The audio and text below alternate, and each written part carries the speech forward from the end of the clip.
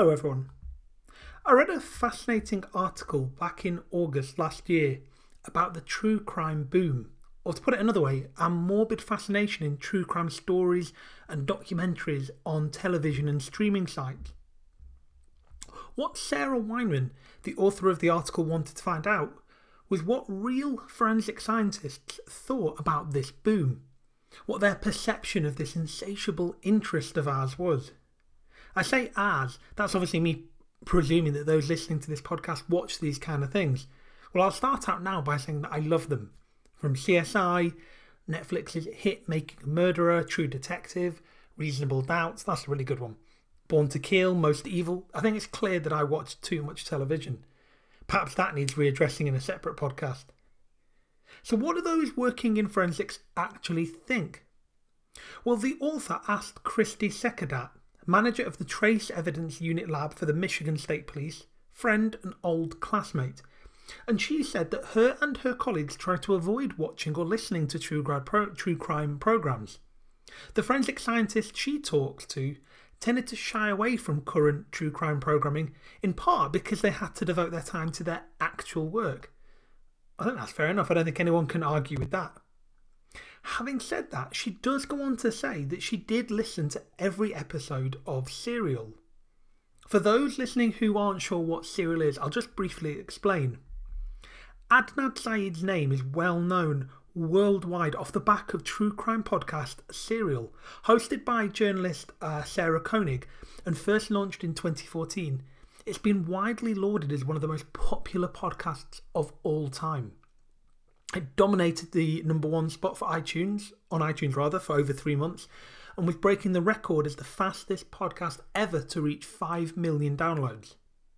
Serial's first 12 episodes were dedicated to investigating the 1999 murder of 18-year-old high school student Hae Min Lee. Her body was discovered in Leakin Park in Baltimore, Maryland. A few weeks later, her ex-boyfriend, Adnan Masood Syed, was arrested and charged with first-degree murder. In the article, Christy Sekadat suggests that she, and most likely everyone else who listened to the Serial podcast, aren't just thinking about the case at hand, but about avenues and evidence not explored. They're thinking about post-convictions or persons coming up again for retrial. This cultural shift in the way we think about crimes as a result of post-serial true crime programming, Sekadat explained, is that it, and I quote, can stifle the work that you're doing as a bench-level analyst. You start thinking, what might I get later? Analyse 10 years down the road. What if I look at the evidence again with new information? These questions can keep you from looking at just what you have right now. So here's the important questions. Do shows like CSI have a negative influence on people's interpretation of the criminal justice system and on forensic science practices? Well, let's look at the definition of the CSI effect according to NOLO, that's N-O-L-O, the Online Law Dictionary. So it's described as being a phenomenon reported by prosecutors who claim that television shows based on scientific crime solving have made actual jurors reluctant to vote to convict when, as is typically true, forensic evidence is neither necessary or available. Studies have shown that jurors are demanding more evidence in criminal trials. The CSI effect has raised the standard of proof for prosecutors. Viewers now put a lower value on circumstantial evidence and greater demand for physical proof, and perhaps most notable, there's been a sharp increase in numbers of people seeking careers in forensic science. Are these all positive or negative outcomes? Well, that's for you to decide. I would argue that these are incredibly positive. Demanding better quality evidence in a trial surely can't be a bad thing. But the perception that people have of how you get that evidence is perhaps the main issue here. So how do these television shows stack up? As an avid fan, let me talk you through some common misconceptions. Fingerprints are everywhere. That's not true. With latent prints, it very much depends on the surface that the print is found on. If you're interested, I have recorded a separate podcast specifically on fingerprinting and its use in forensic investigation. TV suggests that it takes mere minutes to extract and process DNA samples. That's wrong. Yes, with some salt, washing up liquid, ethanol, and a strawberry, you can extract DNA very easily. That's a little experiment that I do in school when teaching this topic. But that's a very crude way of doing things. To extract human DNA and process it correctly, analysing fragments using gel electrophoresis, it's not something you can do in 5 minutes. In the land of TV, investigators don't have to wait for warrants, with little tedious paperwork to complete, and it always seems that one person does many different jobs in the investigation.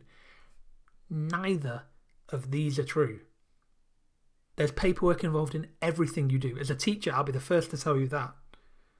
But the idea that one person, particularly in the show CSI, does everything from investigating the scene of the crime to collection of evidence to processing that evidence, and then usually the big reveal and arrest at the end, is just wrong. As with most professions, there's a big multidisciplinary team at work. No one person has the mammoth task of investigating and solving the entire thing. Characters often use the term match to describe a definitive relationship between pieces of evidence. Let's clear this up now.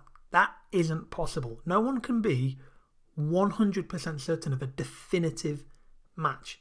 If we really wanted to, we could talk about whether there is a greater or less than 5% probability of results being due to chance and use statistical analyses to draw conclusions. But I don't think a TV show or podcast about that would be particularly engrossing. Apologies to any stats fans that are listening.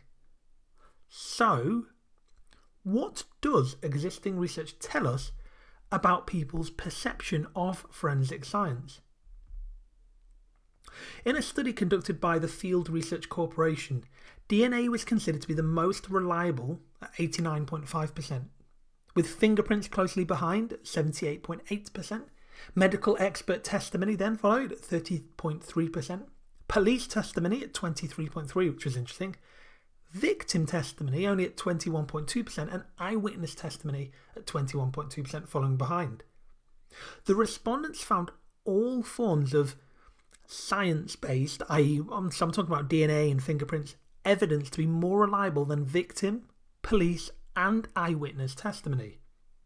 Interestingly, in this one particular cohort they used for the study, they found that people who watched 3 or more hours of crime shows a week were less likely to convict in rape or murder cases without scientific evidence. The greater the number of hours spent watching crime and justice programmes, the more reliable the respondents found these forms of evidence. And crime show viewing habits directly affected a respondent's belief about their willingness to convict without scientific evidence. The issue is, however, that it's more than just a perception problem. The CSI effect has been cited as a reason why today's forensic professionals are ill-prepared and inadequately trained. This has had devastating consequences and led directly to wrongful convictions, which is shocking.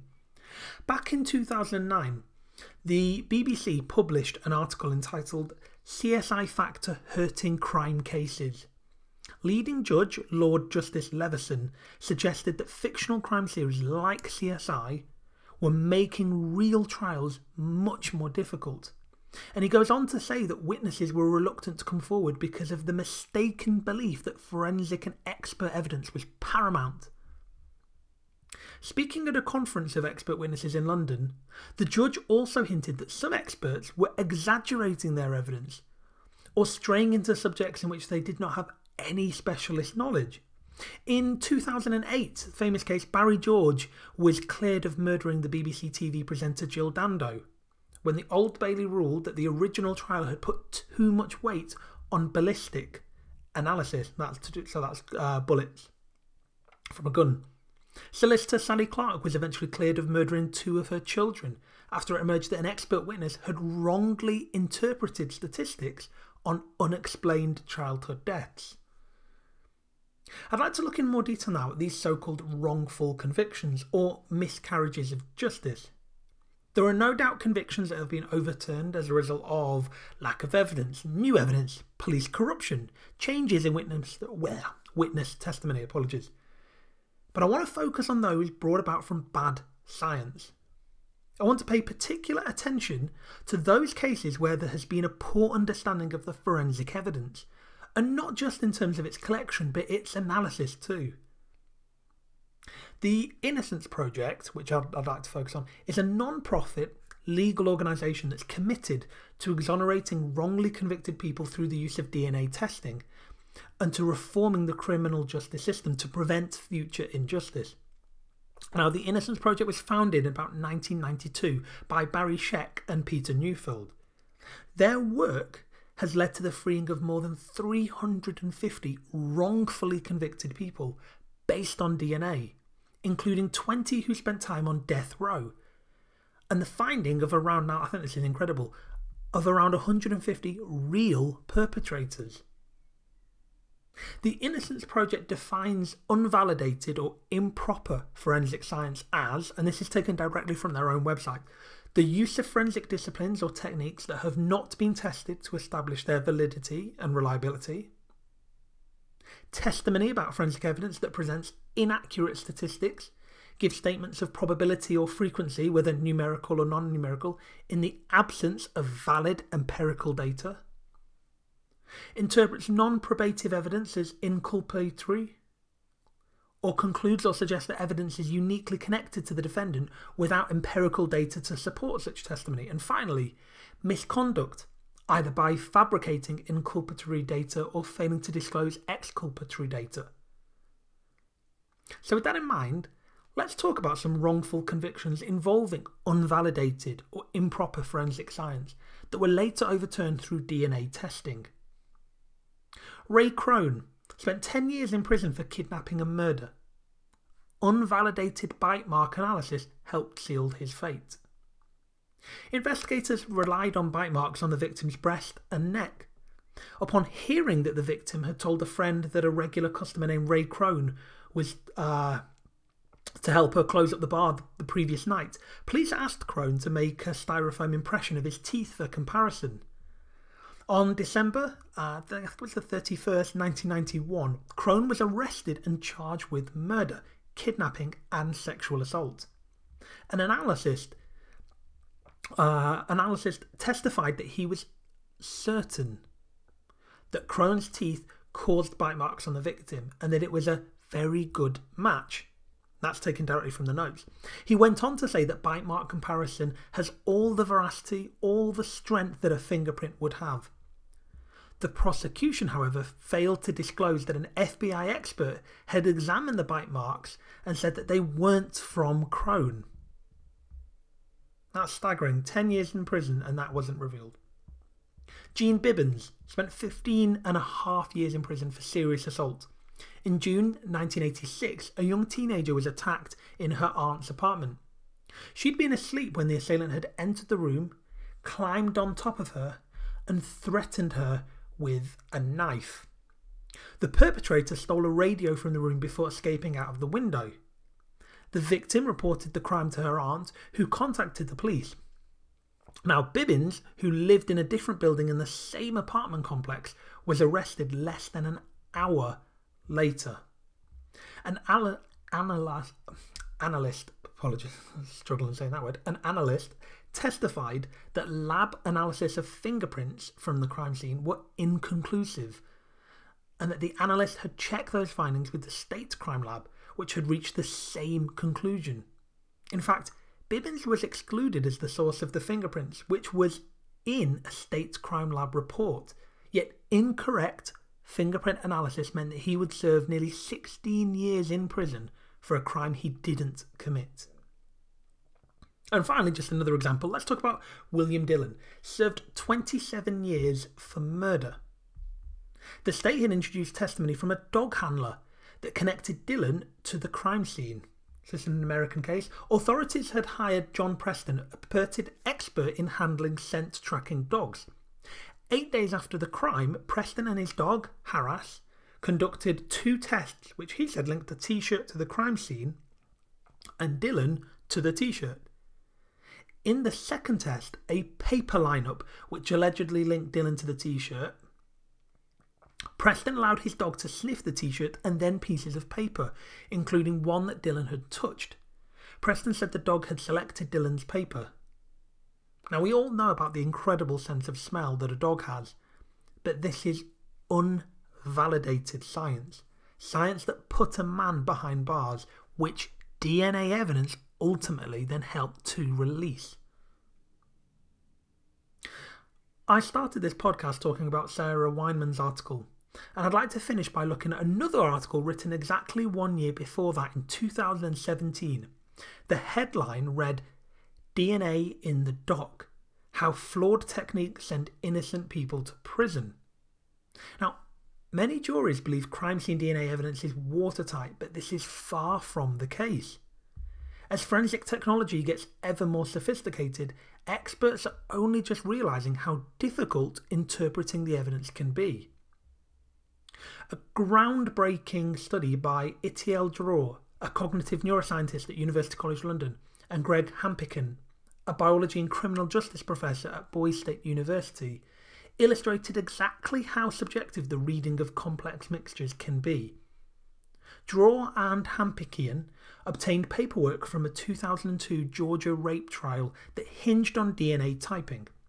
The main evidence implicating the defendant was the accusation of a co-defendant who was testifying in exchange for a reduced sentence. Two forensic scientists had concluded that the defendant could not be excluded as a contributor to the mixture of sperm from inside the victim, meaning his DNA was a possible match. The defendant was found guilty.